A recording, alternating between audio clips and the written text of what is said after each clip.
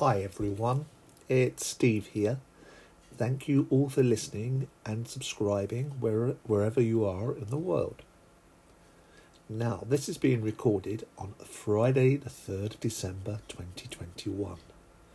The weather outside is cold and damp and there's an icy wind, but it is December in London, so I really can't complain about that.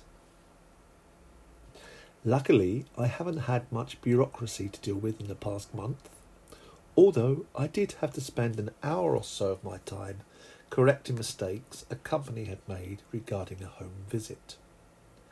They made the appointment with me face to face, but when I received the confirmation email, it was a completely different date for the home visit.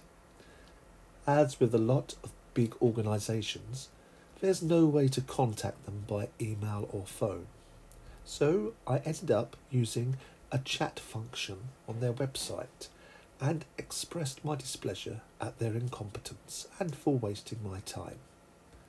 A nice person on the other end of the chat reassured me that my displeasure had been noted on my customer file, and we have now arranged yet another date, this is the third date, for a home visit.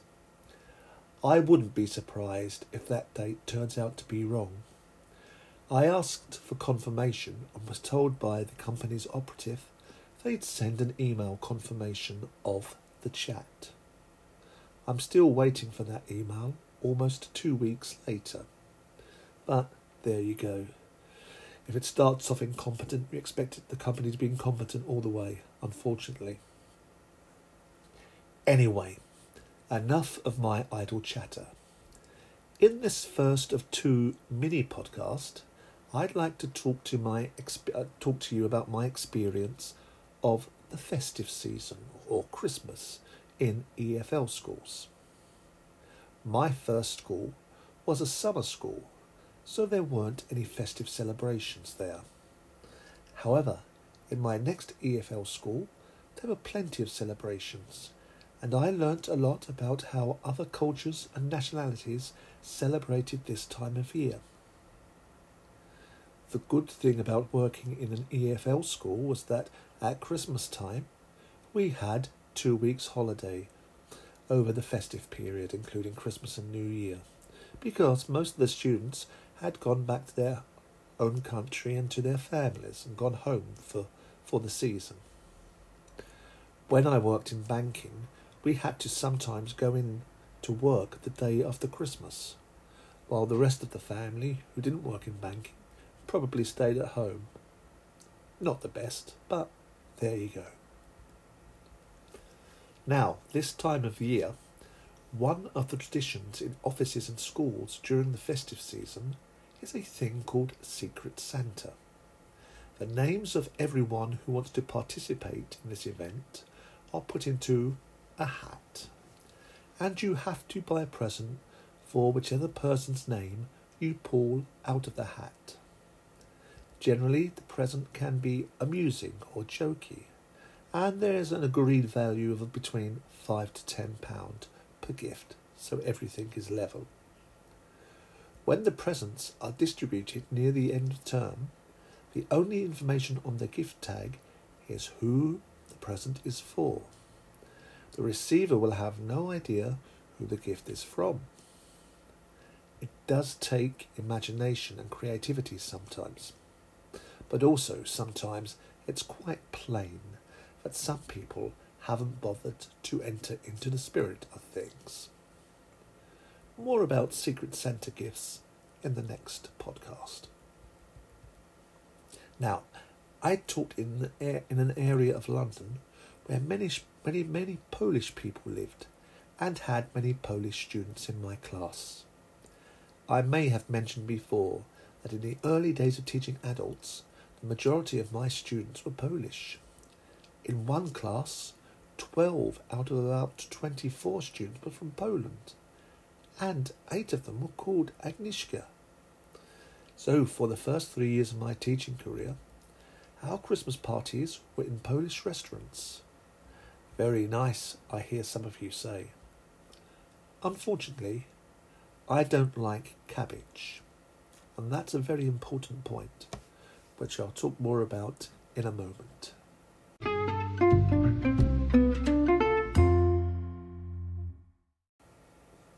Hello again, and now you're going to hear about my dislike of the vegetable cabbage.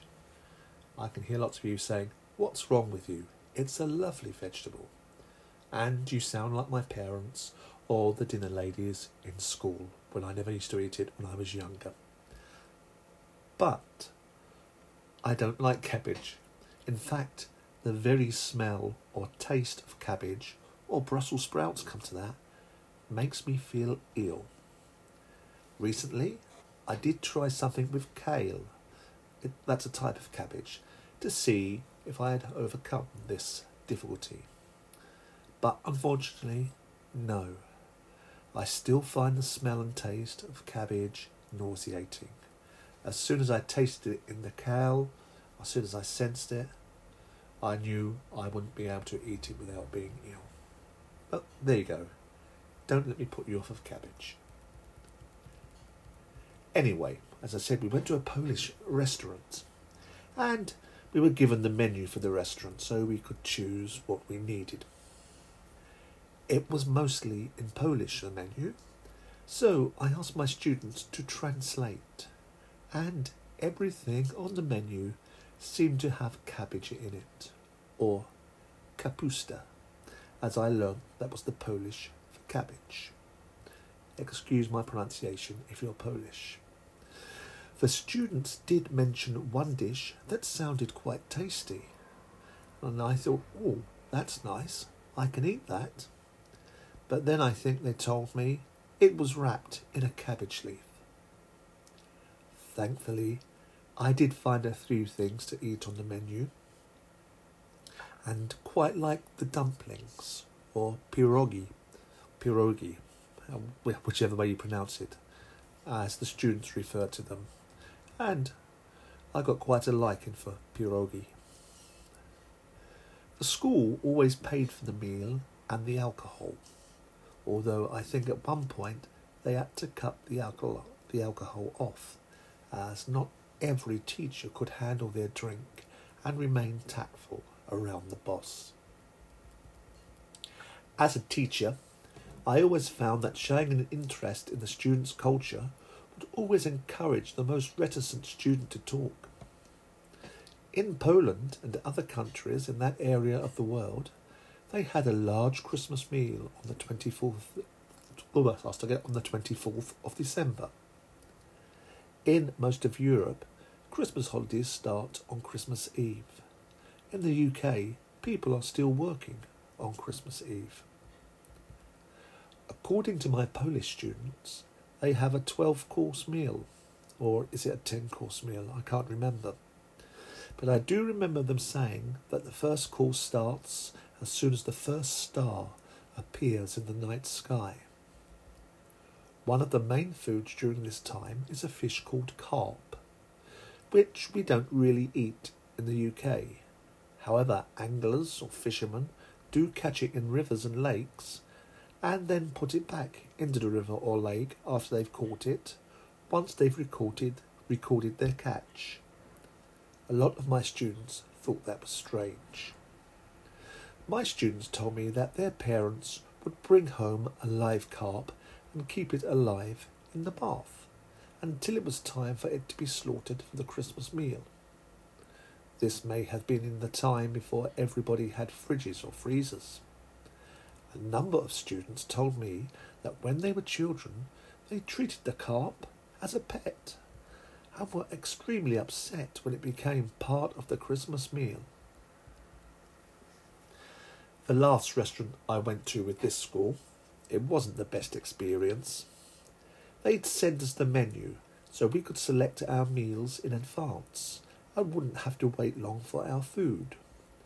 When we entered the restaurant, unfortunately, when all the school staff arrived, the waiters and waitresses started taking our orders. We were all a bit puzzled as we'd placed the orders in advance, but we were then informed by the staff that the restaurant had decided on a different system at their busiest time of year. Of course, it didn't work, and we all had to wait an unreasonable amount of time for our meals. If I can remember rightly, it was a long time ago now. I think it might have been a fish restaurant or a fish and chip restaurant.